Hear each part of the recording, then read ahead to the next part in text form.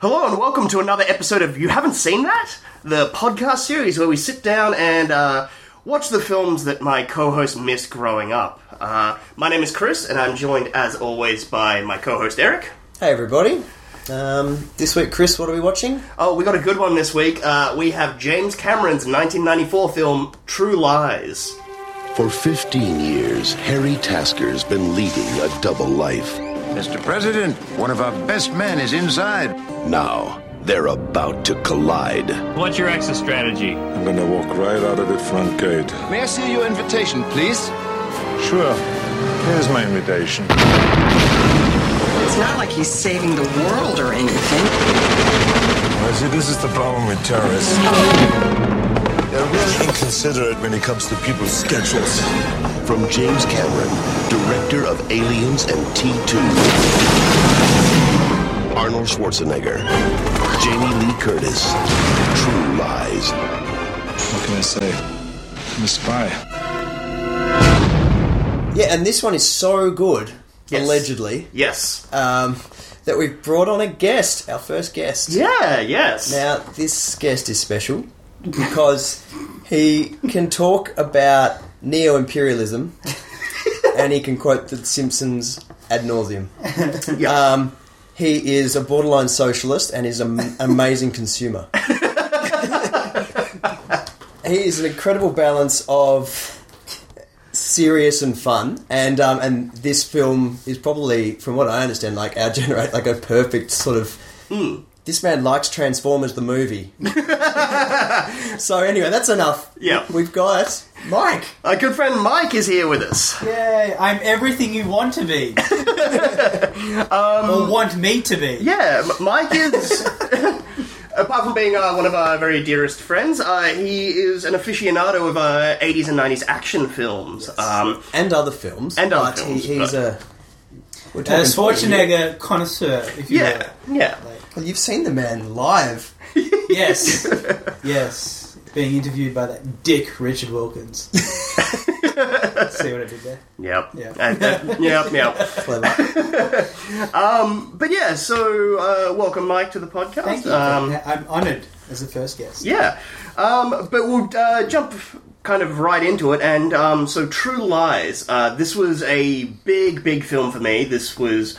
I had a framed poster of True Lies on my wall growing up. Yeah.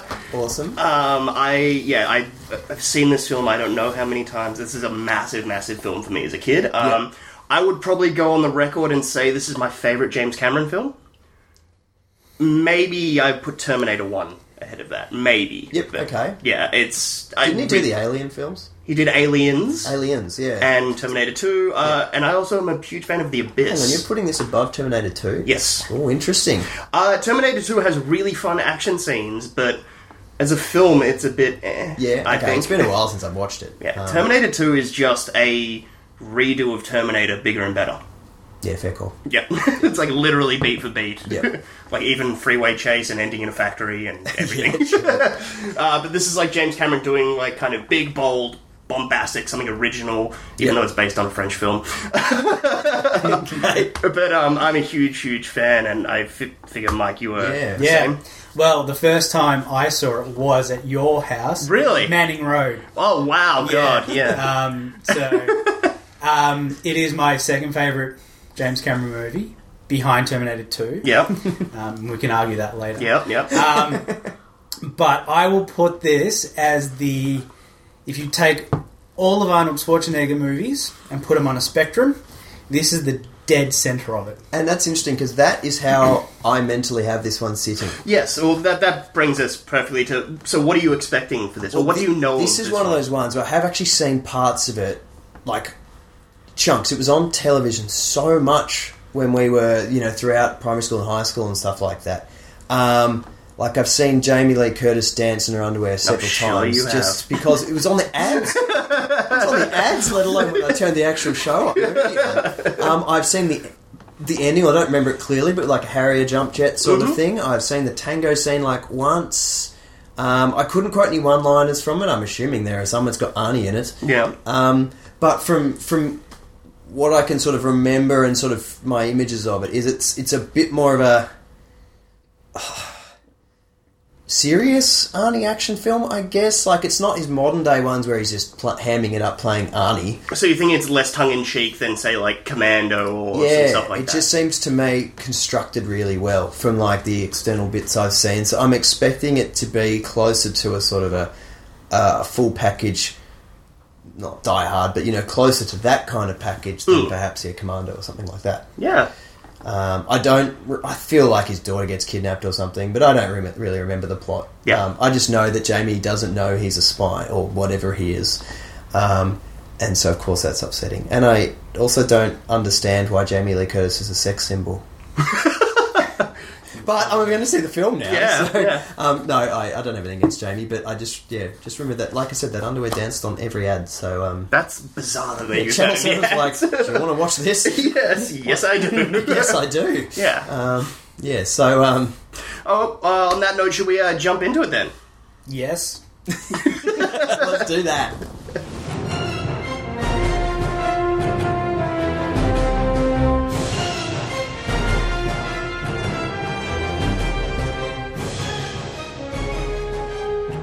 Yeah, so that was True Lies. Yeah, that was. Mike's just so happy. I love that movie so much. How many times do you reckon you've seen it each? Roughly, like, I know, Conservative, I would say 45. Yep, Mike? Yeah, I'd say I watch it at least once every 6 months. Wow. That's solid. That's good. Yeah. Like it's one that when it's on, You will watch it? yeah, it's like, fuck Yeah. this. I'm not doing anything else tonight. It's not like the footy's on tonight. It's like True Lies is on tonight. Yeah. Yeah. Yeah, okay. When it's on, like, you gotta watch. Yeah.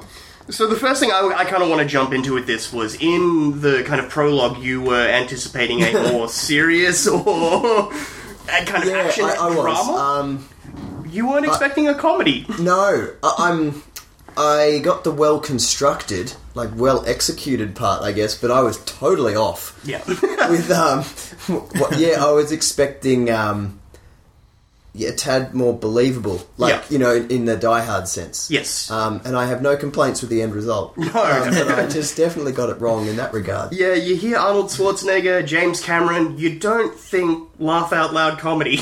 No, not really. I mean, I know Arnie in the 90s moved to flat-out comedy. Yeah, with Twins and Junior and stuff. And, I mean, Kindergarten Cop I'd consider a comedy. Like, Yeah, like... just...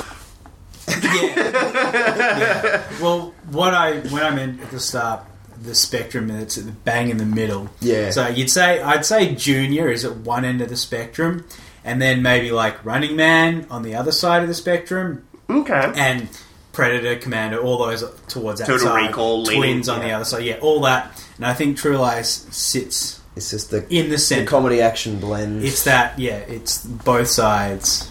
Yeah, all just merging in. And do you reckon it sits dead in the middle at, like, that kind of apex as well? Because it's clearly Arnie's best performance, I think. He's having fun. Yes. I mean, he's still not a good actor. No, but he's doing his best. Yes, exactly. Performing a robot is more his forte. Yes, because he's it's a robot. Yes. But, yeah, no, everyone brings their game Yeah. to this one. Like, Arnie just goes for it and has a wonderful time. Tom Arnold's awesome.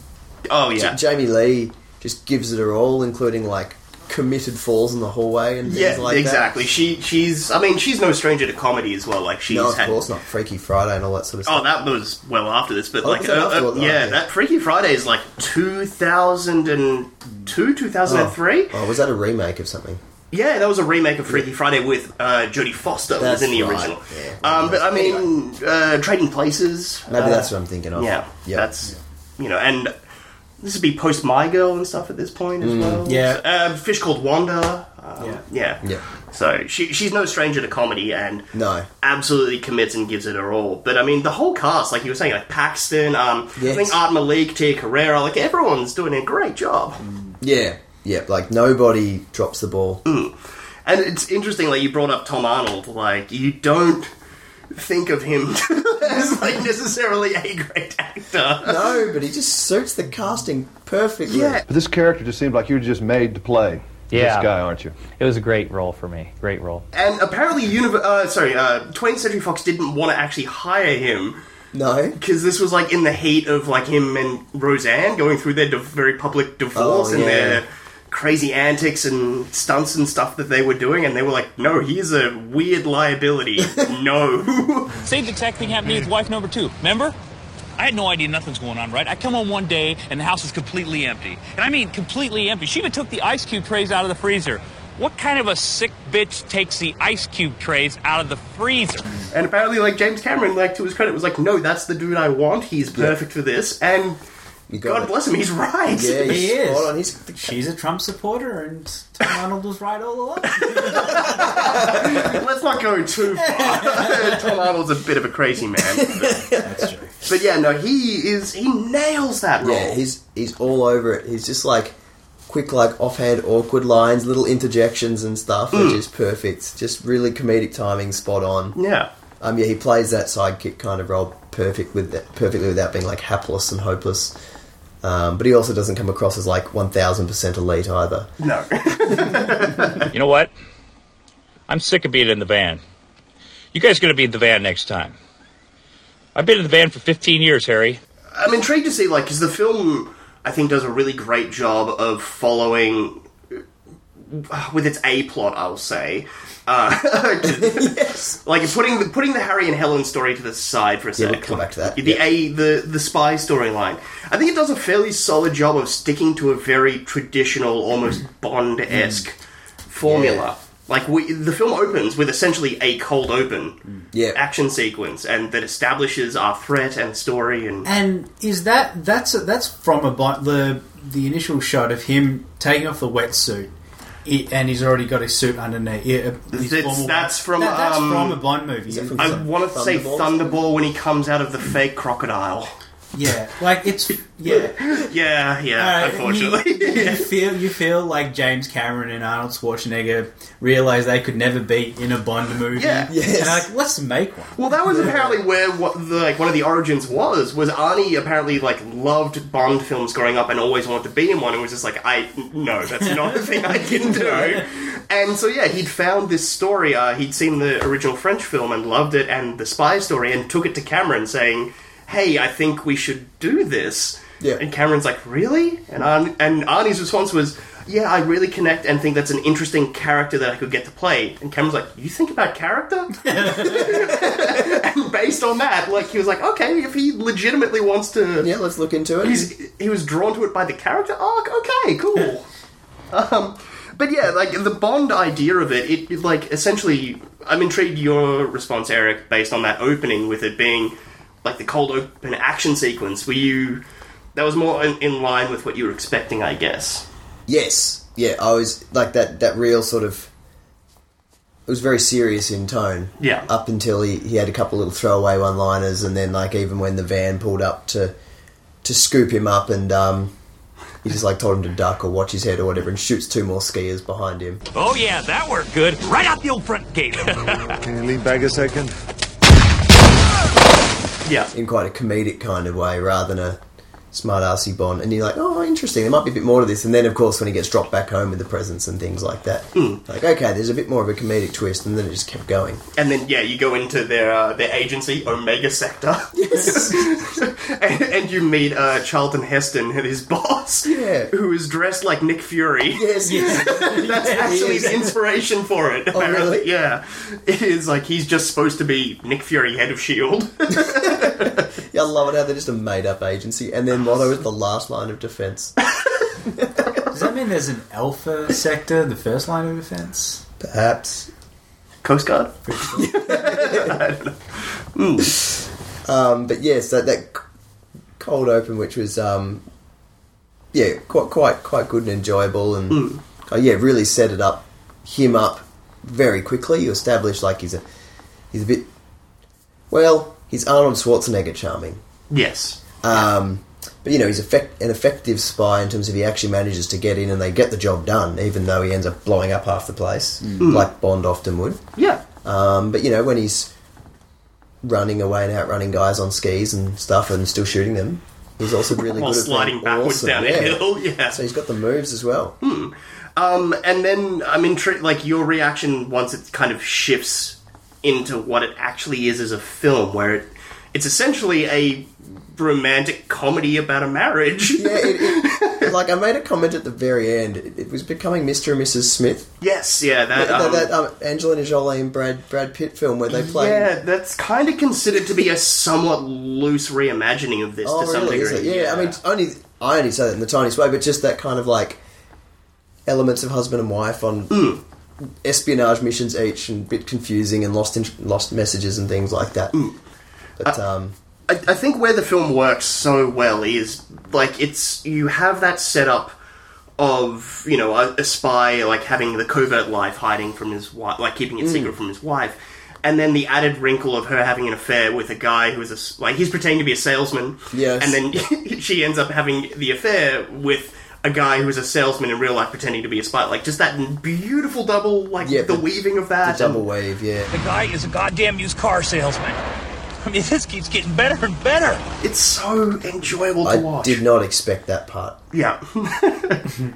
Like, once that started happening, and then I just dawned on me that, oh my god, it's going to be Bill Paxton. Damn straight. Oh, that was just fabulous. And then it went for like 45 minutes. I'd say even longer. I would say that it goes for close to an hour. Yeah, they forget the terrorists for like an hour. Yeah, to the point of when they break into the hotel room, you're like, oh wait, what? Oh yeah, there was an actual threat. Yeah, hang on. Oh yeah, those guys that you withdrew all. Well, because apparently while making the film, Cameron was really focused on his goal was constantly every day it's a romance film first and foremost. That's the film I'm making. I'm not making an action film. I'm not making a spy film. I'm not doing a thriller. It's a romantic comedy. That's what we're doing here. Yeah, and he made something pretty unique in a way. But considering that, he turned out some damn good action. Yes. Mike's nodding his head. Oh, absolutely. Do you have a favourite scene in particular? You got excited when I think just the set pieces are all just beautifully done. The car chase, the chase scene, the horse and the motorbike. Yeah, it's fantastic. I mean, you get car chases, but a horse and a motorbike. Westbound from the park. Suspect is on a motorcycle and is coming out on Franklin. Copy that. Okay, I want you on 14th in case he turns south, and I want 7 on the north side to box him in. Okay, make it quick, because my horse is getting tired. Your horse? It's just so fun. And you're right, it's fun. That's the thing, it's so ridiculous that it could lean in, to the absurd nature of just, this is, what am I watching? Yeah. But instead, you are, you're in. Yeah. Bad movies don't execute that well. No. You just watch it and go, this is stupid. And I think the way that it shifts into the setting of the hotel where the chase is happening. The interior if you're down a highway, the horse is never going to catch the motorbike. No. The car's not going to catch a motorbike. But you change it into a hotel, okay, there's small, narrow passages, small hallways. Lots of people in the way. And it's not 100% clean by either of them. No. They're manoeuvring through the tight spaces, but not flawlessly. And then the slow-mo of Arnie on the horse coming into the fountain and the music so building is so there's our hero. Yeah, and then the horse in the lift. Oh, God bless him. Yeah. That's my favourite, I think, shot in the whole film. You have Aziz the terrorist with, the gun on the motorbike to the girl, glaring Arnie, and then it just cuts to the reverse of Arnie horseback, just, glaring, giving this guy a death stare that is, who wrote this? Yeah. James Cameron. Yeah. It's just so, that whole scene is just, immaculately planned out. Yeah, from the bathroom onwards, that path they take, which they must have just storyboarded to hell. Well, I'm intrigued, your guys' opinion on it. It's a long movie. It runs nearly 2.5 hours, and I think there was a point towards the third act where I kind of had to say, so much is happening in this film. But I don't think you noticed the length. No, I don't think. I mean, we all know Mike likes his films about 5 hours long. Oh, the time flew by. That felt like half an hour. Yes. I mean, I could watch another 7 hours of that stuff. Yeah, your endurance for these things is ridiculous. So time's not a factor for you, clearly. No. No, for me, for a relatively long film, I didn't feel it. Because there was always something interesting going on, space was filled, and everything had a purpose. Yeah. And that's the most important thing. No scenes really felt empty to me. The relationship stuff, even though it went for ages, like each scene was entertaining or had a purpose. Even the scene like with him learning more about Bill Paxton, they could have cut that a lot shorter, but it was so well done and entertaining that you knew Bill Paxton by the end of it. I got a little dick. It's pathetic. Yeah, you know exactly how horrible and weird this aesthetic this guy is. And then it's just made all the more better later when you find he lives in a trailer as well. Oh, that like the hard cut to the plastic champagne glasses clinking is perfect. And the emphasis on that clock. Yeah. Can we point out the amazing Foley work in this film? The sound design's incredible in this film. Oh, so many neck cracks. Every neck crack is just there enough that you can hear it. Yeah. Like some are done in silence and it's like, oh. Yeah. Off camera, just like. Yeah. But then also like all the punches, the hits, like everything, it's so beautifully designed. And they're not like overblown kapows. No. Like it's not like the Indiana Jones punch that sounds like an engine door shutting or something.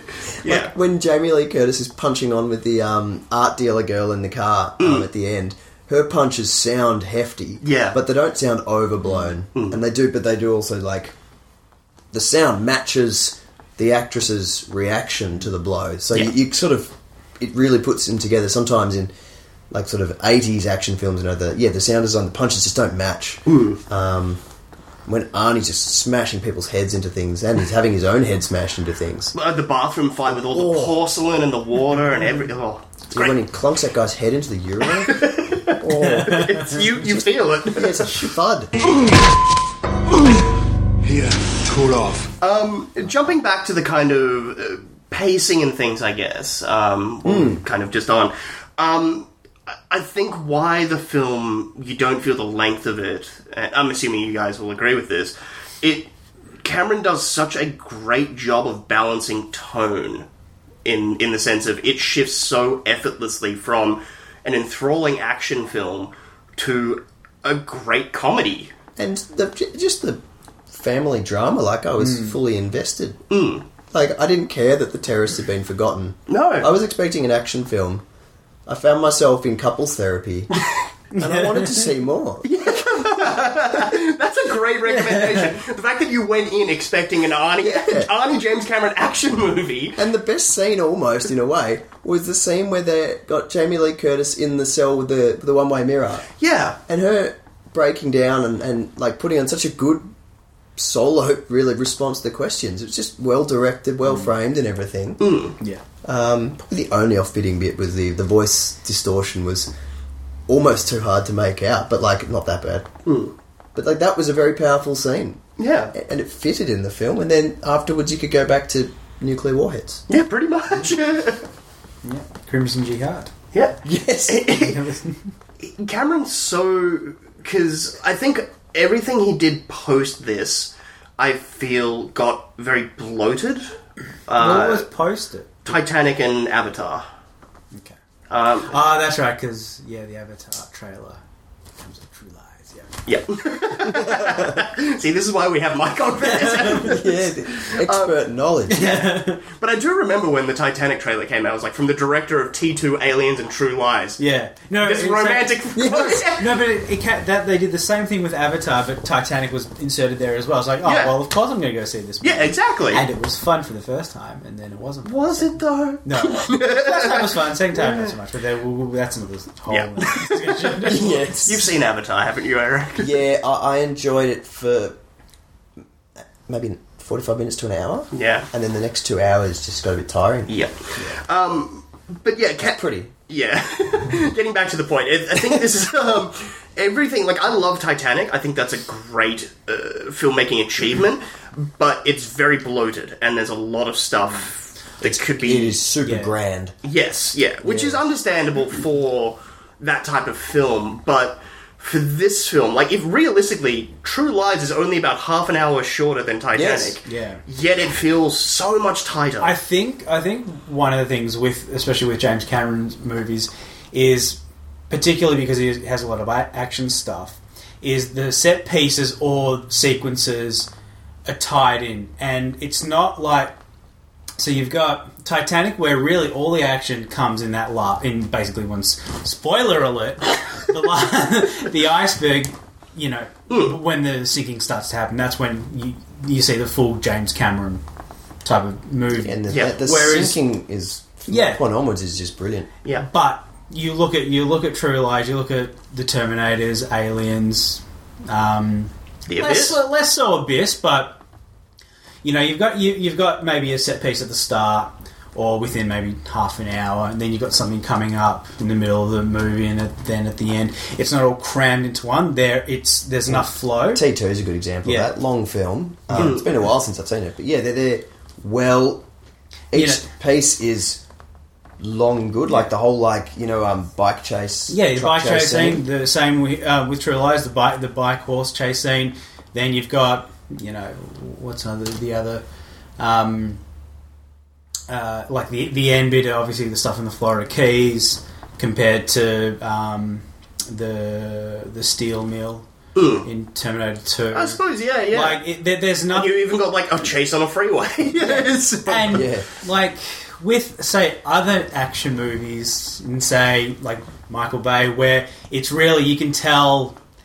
And it pains me to say, you can tell it's basically okay. We've got 3 set pieces that we want to film. Let's try to weave a story in this. Yeah. Whereas the James Cameron movie's more, hey, there's a story and let's weave some cool set pieces in here. I agree with that. Yeah, that's well said. And on the Michael Bay, you go to the early ones like The Rock, and it's a little bit more there's like enough flow, it feels more natural. But not that I've seen as many of the new ones. But Transformers, for example, is a bit of a hectic going on. But the Rock, like you got the car chase down San Francisco. Yeah, clearly had that one ready. And then you got the entrance onto the Rock. Yeah, it's all very segmented. Yeah, and well structured. That's what. Yeah, it's all broken up and it's not. Everything's not at the end or at the start or all just clunked in the middle.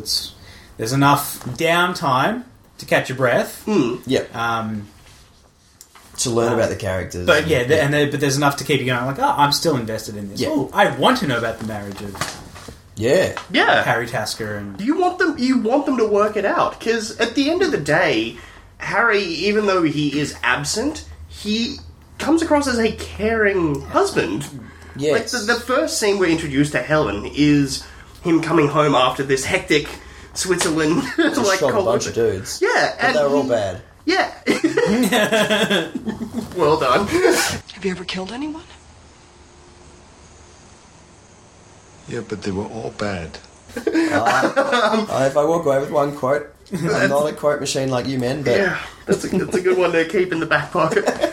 But he climbs into bed and he's trying not to wake her and like get the bit of the doona, and it's them hugging and embracing, and you're like, oh, this is actually a solid marriage to start the film off on, and I care about these characters instantly. But I do like that point where they're getting in that next scene where they're getting changed in the morning, and he's going on, he's just bullshitting about the computer operating system that he's launched. With the new model ordering system, the 680 I told you about, how you can write up an order, and immediately as soon as the customer's name comes up, you see what's... And she doesn't... There's no reaction, but then when the roles are reversed, when she's bullshitting to him and he knows that it's bullshit, he's getting so pissed off, yet 2 days prior... That's interesting. He was doing the exact same thing to her. It's fantastic. So I love the computer business. Yeah. And it's very similar to how they actually explain... he was going on about how wonderful his computer operating system is, and she's going on about how much trouble she was having in photocopying these documents. So I went to the 3rd floor to use theirs, but they have the 1720. And of course, the disc isn't formatted for the 1720. So I have to go back upstairs and reformat. They're both so mundane. Yeah. But they're making it sound as if... they're at the edge super exciting, and it made their day. Yeah. So, yeah. That's just something I... It's a very good point, like, because, when he tells his lie, neither of them know. Yeah. And then, yes, he then has to sit there and... Although he never really dawns on him much throughout the film, and it didn't bother me, but he never sits there and goes, I've been a bad guy. That's kind of the only flaw I would say. He never self-reflects on it. I mean, he makes up for it and tells how much he loves her and things like that. It's kind of almost, you want this scene in the hotel room after the dance sequence, when she hits him with the phone. You almost want to wait 30 seconds before the terrorists bust in, because I want to see how Harry as a character is going to play that situation. Yes. Like, I've always, like, how I've always viewed it is him trying to say to her, like, hey, I knew I'd been a shitty husband, and so I've set up this fun game. Yeah, something like that, to try and bring it back onto him as a self-reflection of, I've been absent, I went to this effort. Yeah, make your life interesting. To give the excitement that you wanted, I guess, but then, we never have that moment. No. So. And then I guess, plot-wise, that allows her to then expose herself as his wife, and hence become an important hostage rather than just a prostitute. Listen, you are a prostitute named Michelle. Go to the room. There will be a man there. The only other thing is, she goes along with it so quickly. It's like, oh, well, now we're here. Yeah, I guess it's a lot to be thrown. The situation is hardcore to be thrown into. Real. So, like a guy had a torture device in his eye pretty quickly. Yeah, pretty much. That, I think, is my favourite scene in the whole film. Yes! First, I'm going to use you as a human shield. Then I'm going to kill this guard over there with the Patterson trocar on the table. And then I was thinking about breaking your neck. And what makes you think you can do all that? My handcuffs. I picked them. That was pretty entertaining. Yeah. Yeah. Planning his escape. It's wonderful. But I suppose, like, the main thing is, like, I consider this film, first and foremost, a comedy. Does the comedy work for you guys? It definitely worked for me. Yeah. I don't know what I'd probably still call it an action film. Okay. Yeah. I'll go action, but I'll put a subgenre in there. Yeah. Family action. Okay. Something you can sit down... Now, it can be a bit controversial here, but I feel it's not so macho as, say, Predator or Commando. Yeah. Where boys' own movie. Yep. This is very much... It involves the family, and I feel it's more of a family type of movie. It's definitely closer than the other one. Do you think that's because... Again, I'm going to draw back to what Eric mentioned, the interrogation scene with Jamie Lee Curtis. Like, she is a strong female protagonist, really. Yeah. She's not really protagonist, I guess, unfortunately. And the scenes at home, I mean, it'd be interesting to see how much time the being filmed at the Tusker home. Eliza Dana. Eliza Dushku. Yeah. Going to school, and then them baking a cake, her realizing, Dad's not going to come to his birthday, that kind of stuff. So there's all those dynamics playing, and that's why I feel it's more like I feel you could sit down with your family and watch this movie. Definitely more than some. Like at the end of the day, there's not blood pack explosions. There's not like just swearing and. I think there's only 2 F-bombs in the... Yeah, there's not a lot of that sort of stuff, so they keep it relatively clean. The worse it gets, you've got the dance sequence, which isn't even that... By modern-day standards, that's not bad. And I suppose, in terms of violence as well, the worst it gets is the, medical instrument in the eye. That's the only one that's actually shown to be violent. You actually see people get shot and just fall down, disappear. But by doing a bit of research for the trivia and stuff, I was shocked to find out this film has a body count of 90 people. Yeah, I was actually wondering what the body count was like, because a lot went down. It's a lot of people die, but it is... and I think that, again, draws back to the whole James Bond aspect of it, is... people just get shot and fall and die, and that's it. Like you would see in an old-style James Bond film. Yep. Yeah, they go down. Henchman down. Yeah. Yeah, head villain stays up for a while. Yeah. Do we want to talk about the terrorists at all? A little bit. Yeah. They were actually quite funny, some of them. Like, the guys in the truck were quite hilarious. Oh, with the Pelican. Yes. And with the SAM missile. Yeah. I mean, like, so many 80s, 90s action films have terrorists as the bad guy. Oh, yeah, like, yeah. Every single one of them. Yeah. And I mean, Die Hard. Yeah. Oh, no, they're not terrorists. No, they're not. thieves. They're thieves. Yes, I forgot about that. There's a very distinct line. But, I think, despite the fact that they are Middle Eastern, Cameron, I think, did a good enough job not placing a specific ethnicity or religious faction on them or anything. It's just they are terrorists. Didn't make an emphasis. I mean, at the end of the day, you've got to have I mean, Lethal Weapon 2 has racist South Africans. Oh, yeah, yeah. It's difficult to have if that kind of film with a vanilla, nothing bad guy. So, yeah, I think you did a pretty good job of, you've got to pick a nation with a point to prove. And around that time, the Gulf crisis and things like that were very prevalent. So there was enough of a motivation for them to act that way. And but you couldn't make a movie like this now. No, I think you'd upset too many people now. With that comedic element, even associated to the Middle Eastern terrorist group, you couldn't make now in the post 9/11 world. Disagree. You could make that type of film, but it would have to be flat out satire. Hey, terrorist! Terrorize this. Yeah, but Four Lions or Team America. Yeah, but this isn't satire. That's No. This is your big budget. And you can't make a huge big budget major studio. You're not going to have the Avengers take on the Middle Eastern. No, that's the only. So. But they don't specify any particular country. I mean, even they just say Persia. It was a very clever move, actually. Yeah, they say ancient the antiques are from ancient Persia, which cover the places of Iran, Iraq, Syria. They just basically list all the Middle Eastern countries. Yeah. Okay, cool. That covers enough. Yeah, they could be from anywhere in that area. Yeah, I don't know. It was. Score. Okay, yeah, that's an interesting one. Yeah. Brad Fiedel is the composer. And I'm pretty sure it's one of his last... It was. Yeah. He quit the business, actually. He very famously composed the Terminator theme. He'd worked on every...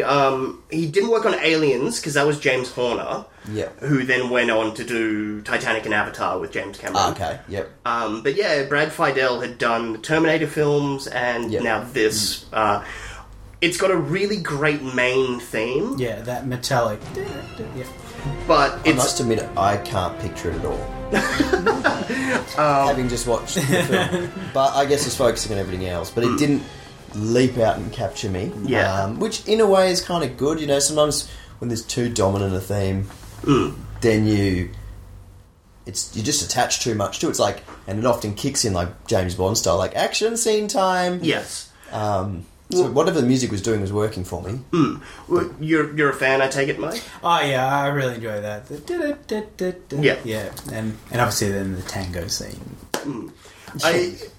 I think the main theme is great, but I think a lot of the other score, it goes a little too synth heavy, which kind of pushes it almost to the realm of like a late 80s kind of cheesier action film.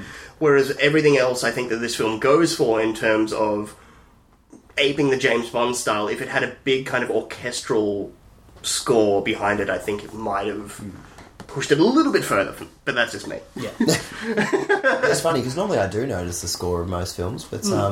That's bonkers to me that you didn't recognise it, because it's, or memorise it, because, it's such an iconic one for me. Yeah, no. And Mike as well, so... No, it's gone already. I'm sure maybe if it pops up, like... Yeah, I might recognise it from now on. Actually, that's it's one maybe, like Axel F, I knew it way before seeing the film. Yeah. So that was I knew it. Yeah. In T2, like at least the main theme is just it's simple, it's just unique and simple. Exactly. So, I mean, is there anything else that we haven't touched on that you guys want to? No, I think you've led a lot of that really well. I just wanted to, Jamie Lee Curtis. How old is she in this movie? Because I will look it up. Well, she was in Halloween in 79. 78. 78. Because obviously, I think this, it's not a, the older She was women. 36. Okay, well, that's actually not that old. Oh man, we're almost that old. Yeah, I thought she was maybe 40 plus or something, and be like, okay, It's that old thing of you never see a woman post 32 being cast as the lead in a movie, but being sexy as well. If you saw a trailer for the movie and you saw at that stage, Tia Carrere and Jamie Lee Curtis, and you saw maybe the back of someone in the lingerie, you would assume that would be Tia Carrere because she was younger at that stage. Yeah, you'd be like, sweet, Cassandra from Wayne's World is doing a striptease. Yes. Where, Jamie Lee Curtis that older, but 36 is not old at all, so scratch that argument. No. Well, in terms of Hollywood, it is, but in terms of actual reality, it's not. Just kind of looking what she'd done, so I'd kind of brought up this, she'd done My Girl previously, she'd done a couple of seasons on a sitcom called Anything But Love, and then, not a whole lot, really, she kind of, Fish Called Wanda was huge, Trading Places, Halloween, all of that kind of stuff. She was a very known actress and things, and I thought she was awesome. Yeah. Even this scene where she dropped the Uzi down the stairs. Oh god, that could have been played so... It's a very derpy scene. Yes, it's super derpy, it's so dumb.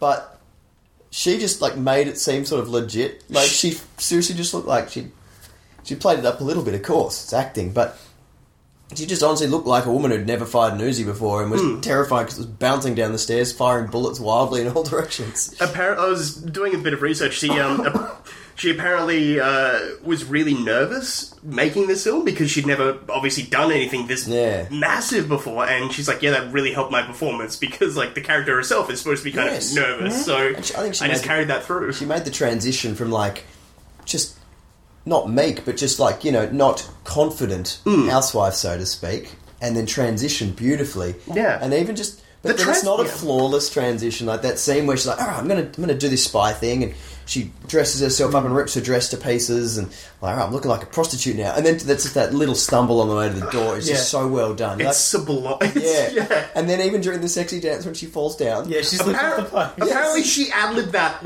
on the set, which is why Arnold in the chair quickly gets up to that's actually a genuine reaction. Oh, because that was awesome. Just those couple of moments, you're like, yeah, she's letting loose. Oh, she's not perfect, and that makes her really human. Yes. Whereas some a bad version of that, she would just slip straight into being sexy dancer. Yeah. The makeup transformation for her wasn't drastic. No. Some of those films, she had frumpy, weird red licorice frame glasses on and things, and her hair was a bit more sort of housewifey. Yes. But some films will totally just really. No makeup, big glasses, terrible hair, and then they'll just transform them. Yeah, you're expecting the Pretty Woman-esque kind of montage transformation. Yeah. Or just one scene later, they're just more attractive because they're actually wearing makeup than the artist. And they've been dressed loose. Nice. The clothes aren't hanging loose off them. And, exactly. Yeah, you got fitting clothes and stuff. Whereas this was just much more subtle kind of transformation. Well, sort of. She was sexy dancing. But I thought she was awesome in it. I legit think she is the star of this film. Yeah, I think she was the best actress in the film. And I love the fact that it's she actually gets above the title billing. I think that's a really solid move on James, the producer's behalf. Because I guess it fits his bill of a romantic comedy, doesn't it? Yeah, that's it. It's this film stars Arnold Schwarzenegger, Jamie Lee Curtis. Yeah. In True Lies. It's not... Stars Arnold Schwarzenegger in True Lies. Also, there's Jamie Lee Curtis. Yeah, she's there too. She's so good that, And I said before that, Arnie's acting was Arnie's acting, but his comedic timing and stuff was great. Oh god, like his little moments, Just like when he's just like... when she says, like, go to work. It's like, bye. Bye. He's the master of the throwaway line. Just in that this. one line sort of thing, and then just turn and just bright smile on his face, or vice versa, and yep. Whereas I think the one or two like main quippy lines, like the "you're fired" and stuff like that, they kind of fall a bit like yeah, because you don't need them. Yeah, that's it. Yeah, like "you're fired" was it didn't fit actually. No. Well, it turns out like when Cameron was doing this film, he hired a bunch of comedy writers to like help him inject the comedy in, because he's like, I don't know, I wrote Terminator and Aliens and Rambo, like I don't know how to write action, like I don't know how to write comedy. So he hired a bunch of comedians, and then like all their jokes were apparently like, yeah, and then Arnie can say this one-liner, and he was like, no, that's not. And so he ended up like firing them all and just writing it himself, and he nailed it, I think, in terms of comedy. It's subtle and nice. Yeah, because Arnie has little they're not puns, his one-liners, which is what, and they're just like simple. And then Tom Arnold's is hilarious in support. I think he cast well the people around Arnold. Yeah. And because he'd worked with Arnie before, he wrote to his strengths and knew what he could do. Gave him a bit more to work with, and then had charismatic people around him, like Paxton can carry a scene. Yes. Tom Arnold is just so charismatic and very different to Arnie, and just very natural around him as well, and Jamie Lee Curtis as well. So, and the lead terrorist did a good job. Yeah, he's great. Aziz? Salim Abu Aziz. Yeah. That's right. Aziz, but the actor's name is Art Malik. He's a I think born in Pakistan and British national. Yeah. I only know, the only other thing I know him from is he's in The Living Daylights, speaking of Bond. Oh, is he? Yeah, okay. He plays like a kind of friendly ally in that. Yeah. Yeah. Yeah, no, he's good, because he actually had, like, when he looked down, just like eye rolls at, like... Yeah. It's like, what the hell, where'd this jump jet come from? Yeah. The fact that they were able to get the two Harriers and do so much with them. What a plane, like... James Cameron's like, I know what plane I want. Yeah.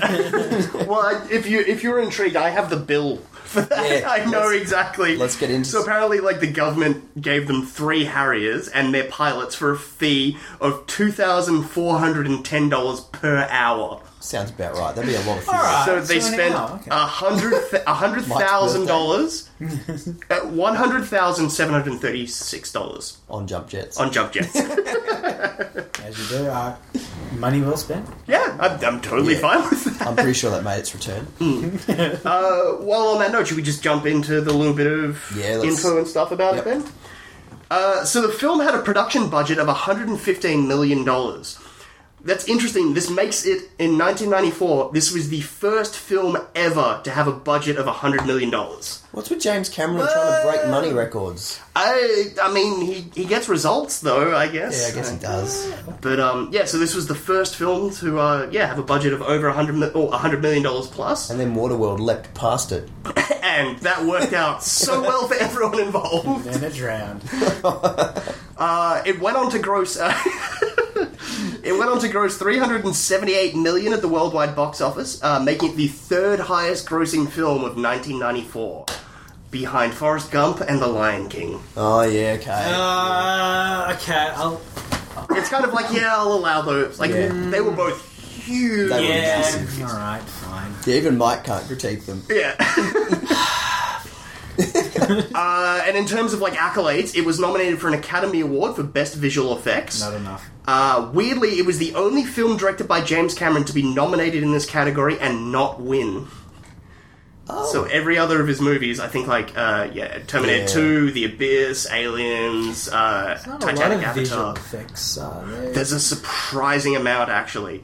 Like, all the stuff with the Harrier jet sequence at the end. Yeah. That's a crazy amount of... And the bridge sequence. The bridge was cool, yeah. That's a beautiful incorporation of, like, practical model effects as well as some CG and stuff. It's, There's a lot of hidden effect shots in there. Yeah. But he's done it so well that it is seamless. That you're just like... It's not as overt as, say, your Terminators or Abyss. Yeah. And, well, I suppose it's in a grounded reality, so... Where was I? So Jamie Lee Curtis actually won the Golden Globe for Best Actress in a comedy or musical for this. Yeah. And she was also nominated for the Screen Actors Guild for Best Supporting Actress. Oh, cool. Fantastic. Yeah. I thought she's... So it was nominated, as a comedy movie. Yeah, rightly so, I think. Yeah. Yes, it fits. You're not going to put on a drama. No. But I found it interesting that, for the Screen Actors Guild, she was nominated for supporting. I'm like, come on, that's... It's a real tough one. She doesn't... I mean, you could argue she has more screen time than Hannibal Lecter, so... Yeah, and he won Best Actor. Yeah, exactly. So, but, it's a very... Yeah, she's right on the cusp there. So I guess brings us down to the final thing. I think it's pretty obvious Mike and I are massive fans. It's alright. No. But Eric, as a grown-ass man, how do you feel about True Lies? Yeah, I'll join you on the thumbs up train. No, that was... Yeah, the big thing for it is it didn't feel like 2.5 hours. Well, it did, but it didn't feel like a long 2.5 hours. But did you have fun? I had a good time. Yes, exactly. Just, seriously good set pieces. Really just solid rolling plot. Funny. Just a great mix of everything. As soon as you realise it's not taking itself seriously, but it still executes it well. You're just on board. Just tight as well. There were no pointless scenes. And the big question, Eric, as a kid, what do you think he would have thought? Yeah, he would have loved it. Yeah, he would have loved it. Yeah. Anyway, can't go back in time. Yet. Come on, Skynet. James Cameron, do your thing. We can't go back in time, but we can go forward. So, would you like to pull another film for next week out of the hat? Oh, that was amazing. Segue. Oh, my... Wow. I'm getting on my Malcolm Gladwell of podcasting. Holy shit. Best actor. You should write for James Cameron. No, thank you. All right. Avatar 17 doesn't appeal to you. Okay, so our next film is going to be Home Alone. Ooh, okay. All right. So, Macaulay Culkin was a big deal back when we were kids. Yep. A big deal, and I basically missed all of his films. You didn't miss much. No, it doesn't sound like What's it. the one that you have seen? The Good Son I have seen. Which I enjoyed. I don't mind. I think I enjoy The Good Son purely on Elijah Wood coasting through to help that out. Yeah, I quite enjoyed it because it just was dark. Yeah. But, I think I saw half of Richie Rich. Okay. Yeah. That's one that we might have to chuck in the hat. Home Alone's another one that, is on TV all the time. Yeah. Yeah, so. No, that's a big one for us 90s kids. Yeah, So, massive. Anyone born in the 80s and growing up in the 90s. Yeah, That's should have seen that, really. So, so I guess tune in a fortnight's time for that episode. But thank you, Mike, for joining us, being Thanks our for having me. inaugural Thanks, guest. Mike. Yeah. Oh, thanks, guys. But if you have any comments, queries, or we'd love to hear your thoughts on True Lies or some suggestions of films we should put in the hat for Eric, you can send us an email at haven'tseenpod@gmail.com. Other than that, we will be back in a fortnight's time. For this week's episode, I'm Chris. I'm Eric. Oh, and I'm Mike. Yay. We'll see you next time.